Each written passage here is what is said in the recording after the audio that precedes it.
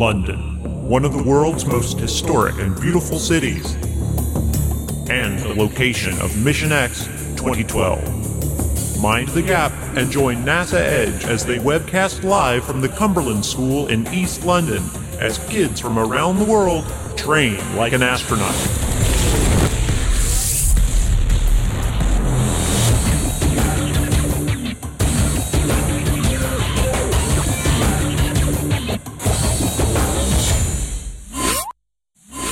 Look, we have some very important interviews today, right?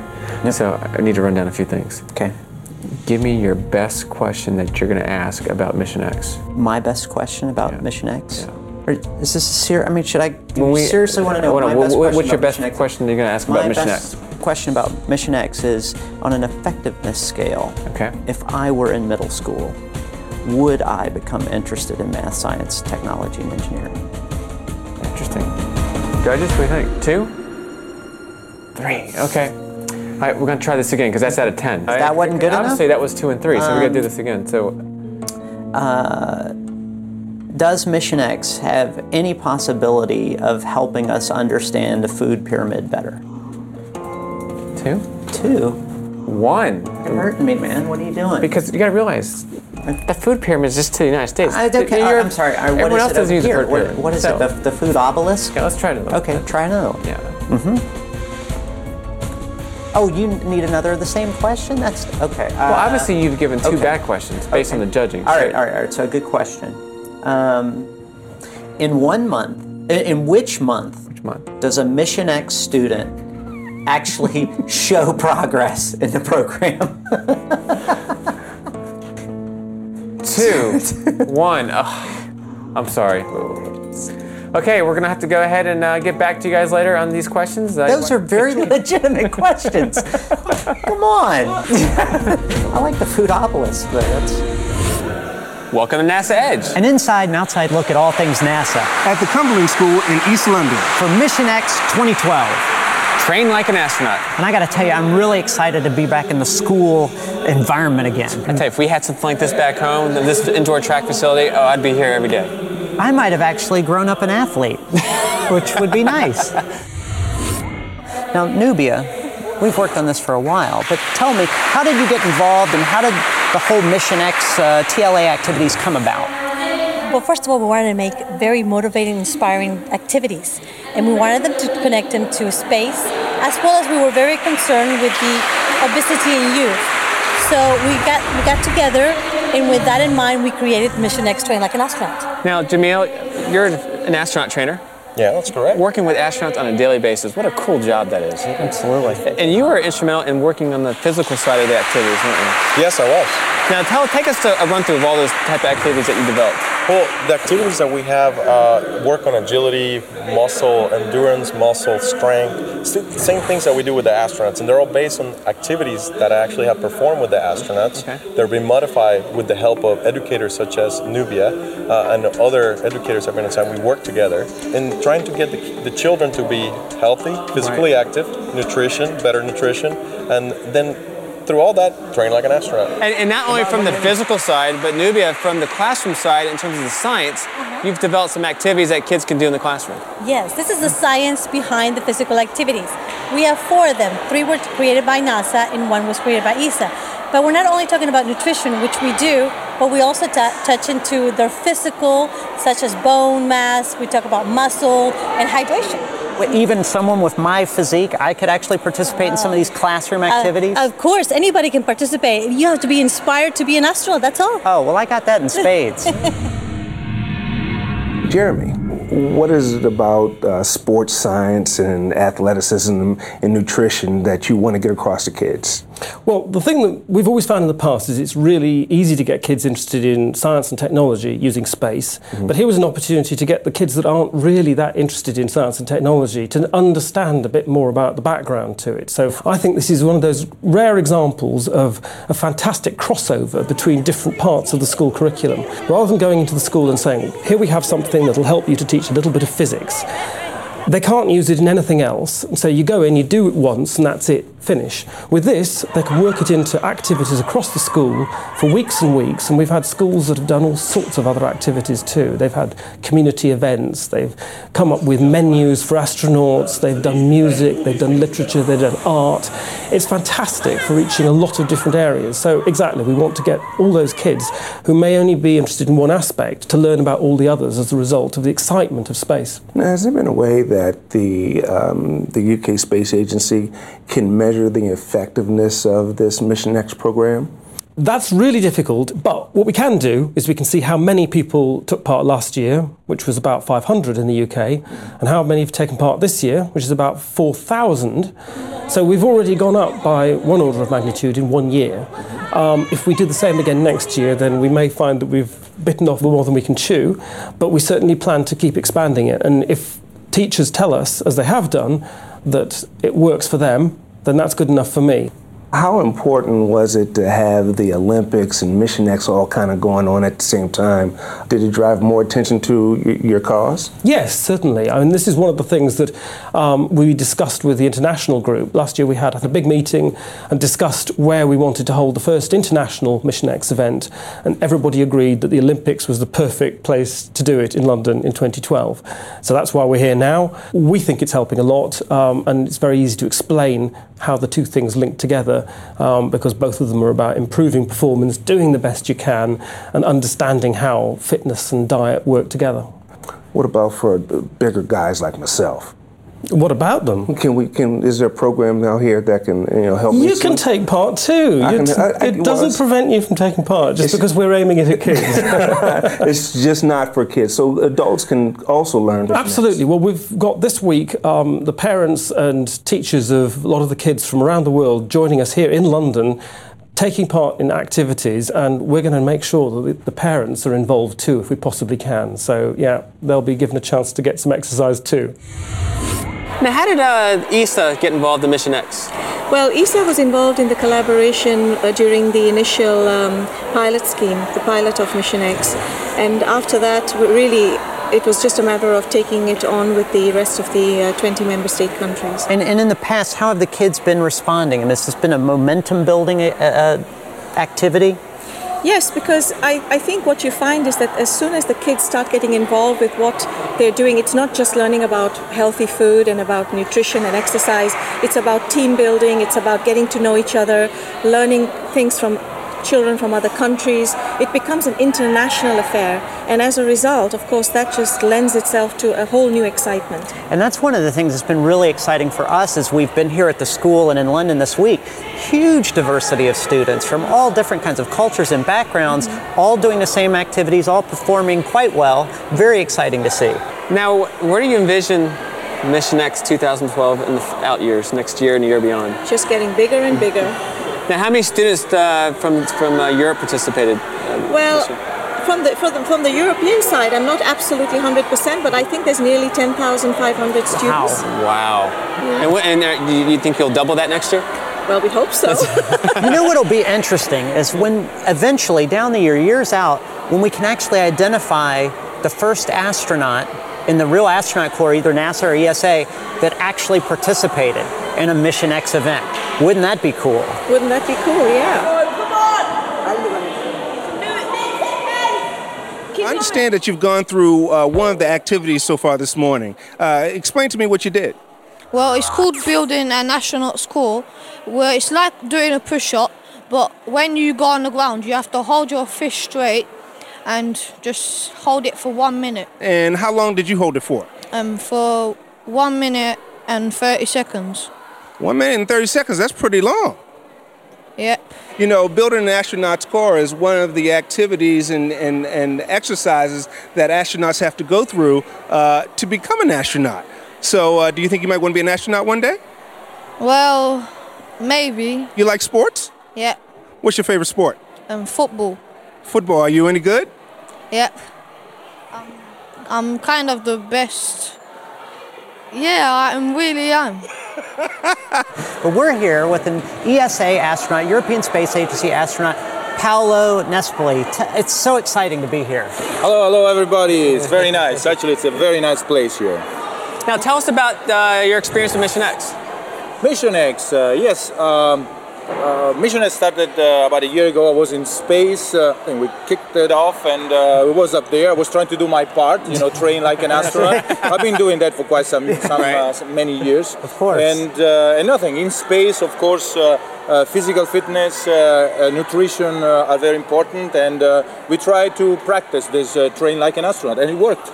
And so the astronauts up on station or in space actually were doing similar kinds of exercise? Absolutely. I mean, we were doing 2 hours of physical fitness exercise per day, because in space the muscle don't work anymore, the heart doesn't pump anymore the same way it does on Earth. So we ended up, actually we do a protocol that requires us to do about an hour of cardiovascular exercise per day, which means bicycle or tapis roulant, what's it called in English? I forgot. Treadmill? Treadmill, that's what it is. I get confused with all these languages sometimes. I do too, and I only know one language. Yeah, okay, there we go. And then we do another hour or resistive exercise. We do weights in space, which is quite interesting because now you're in a weightless environment and you do weights, but there is a machine that actually allows you to do that, so you can compress your muscles and make them work even in space. Now, you've been on station, and how many days were you on station? 159 days. That was the last long duration mission. Okay, that's a long time. So when you returned back to Earth, how long did it take you to get back into your pre-conditioning? It's actually interesting because on the ground, while on training, you do not train every day. You train like 3 times a week, more or less. And then in space, you actually train every single day.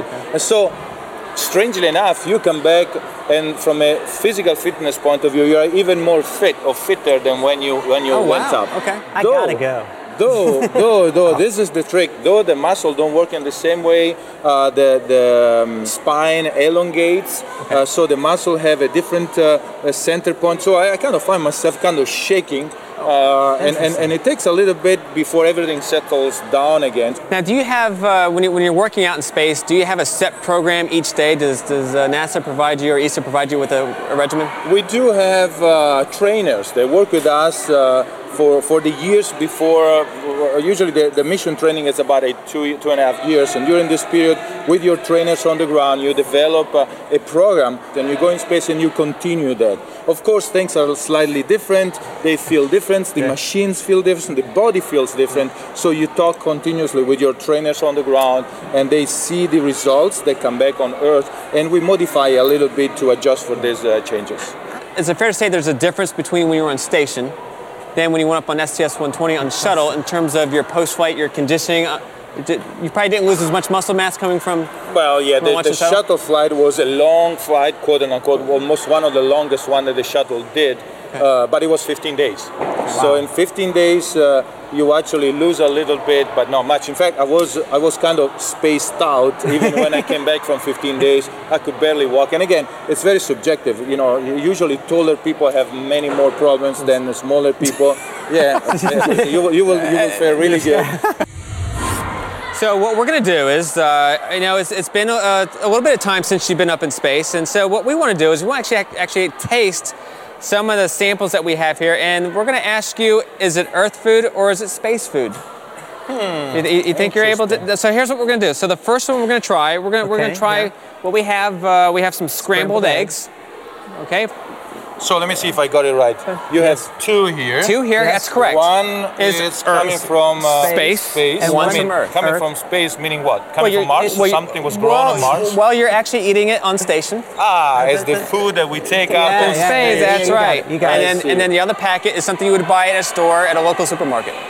All this has been approved by mothers around the world. So I'll hold your microphone. All right, yeah, go ahead. This looks pretty the same.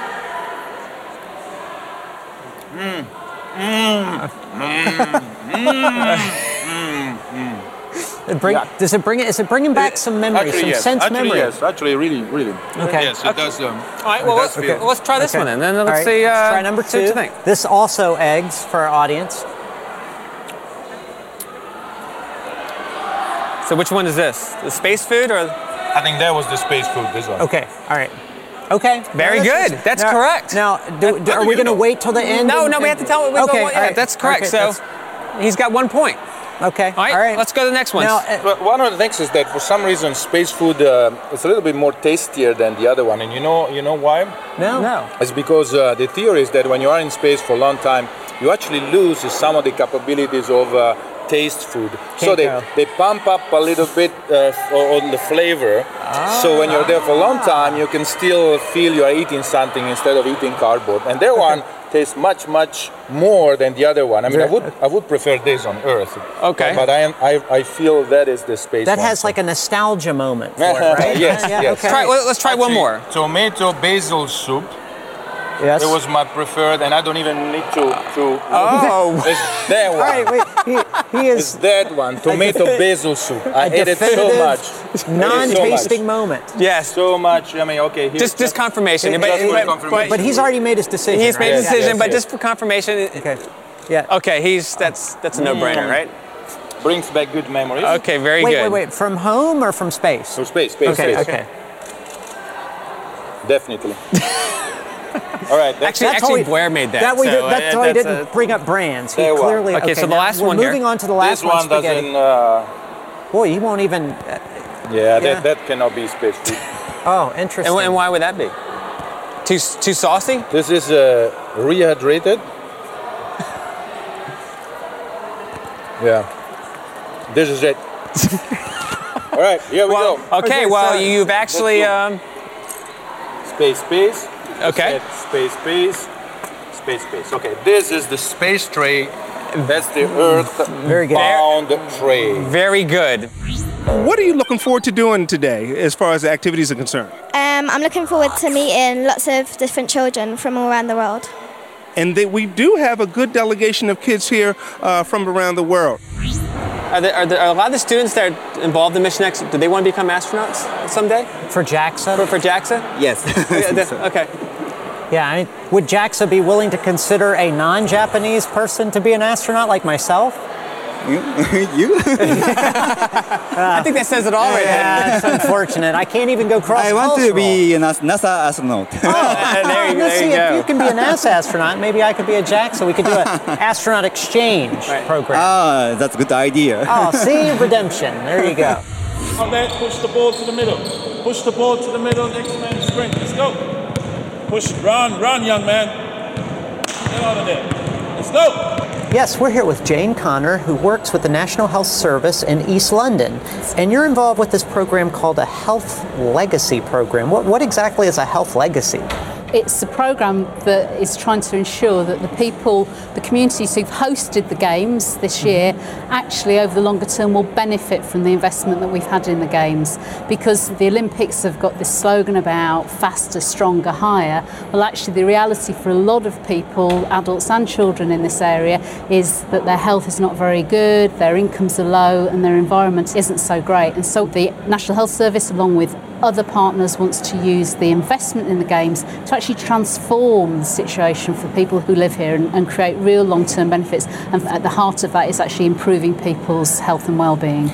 Now, take me back a little bit. At the beginning, when they hadn't even decided on London, East London in particular was an area that was kind of run down or Yes. impoverished? Yes, impoverished. Its history is of industry and the docks, but actually a lot of those industries had declined, very high levels of unemployment. And in fact, actually the area's been very similar for the last 100 years. It's been the poorest part of London and some of the poorest parts of the United Kingdom.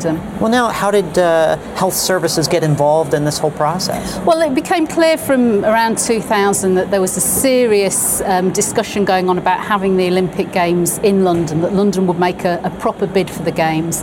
And we thought, well, if you're going to have the Games, why don't you have it in a place where you can make the biggest impact and the biggest change? So the National Health Service, along with the local government in East London, we lobbied right from the start of around 2000 to say the Games should be in East London, and we pointed out there's a massive opportunity because the land exists in East London because of all these old industries. That's a very good point. So we said let's pull together a bid that very clearly says we're going to use the Olympic Games to physically and socially transform the area. So we're going to use the Olympics to drive forward regeneration of this very poor, deprived part of London. So now if I were able to somehow retire and move to London, East London in particular, 10 years from now, then I would have great training facilities to keep up this incredible physique I've got going. You would have indeed. You'd have world-class sports and physical activity facilities, but also you'd have the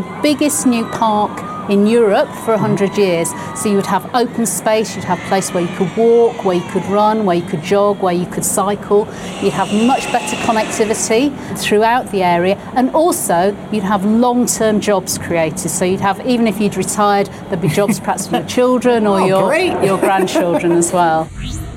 First of all, I was reading a little bit about you. You are a Commonwealth gold medal winner in the 100 meter? No, actually, I am, yes, gold medal, but in the 4x1 100 meter relay. So we won as a team event for England, and that was 2010, yeah. So that was my first big gold medal, so it's really something special to me. I've also read where you are called or considered or are the fastest woman in the UK. Is that right? Yes, I am. I broke the British record in 2008.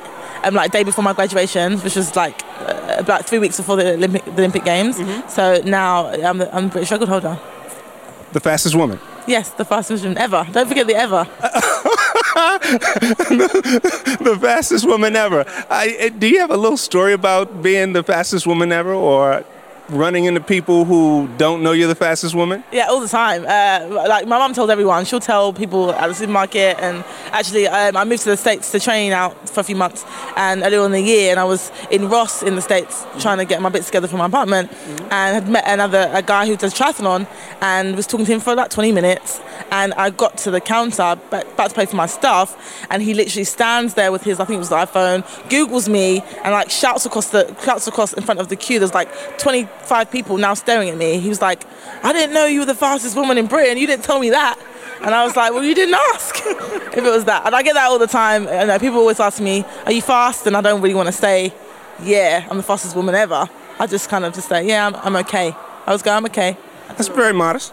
I'm humble. I am really humble. My mum told me not to think. She needs to be a bit more, but I've been raised that way, and sometimes I almost forget that I'm the British record holder, to be fair. And I'm just trying to improve myself every year and try and push myself to be better, and that's the approach that I take on it. But you are the fastest. I am the fastest, yeah. We're very happy to have everybody. It's been a great partnership. Everybody's looking forward to the next generation to get them healthier. And it's something that is needed around fitness, nutrition, and you had the theme of human spaceflight, and it is a dream come true. So I'm very proud to be part of this. My team has worked hard alongside of other space agencies, and we're really, really happy. And there's a lot of people we have to thank. Yes, that's true, but it worked hard and hopefully didn't pull anything on the rowing machine. That's.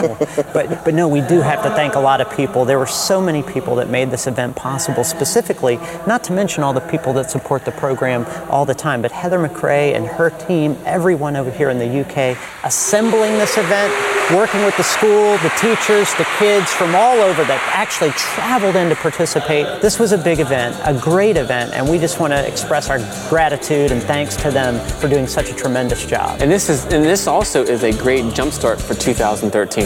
Yes. First time we had a huge event like this. Let's continue that drive, and let's keep going for 2013. That's the plan, and that's what we hope to do.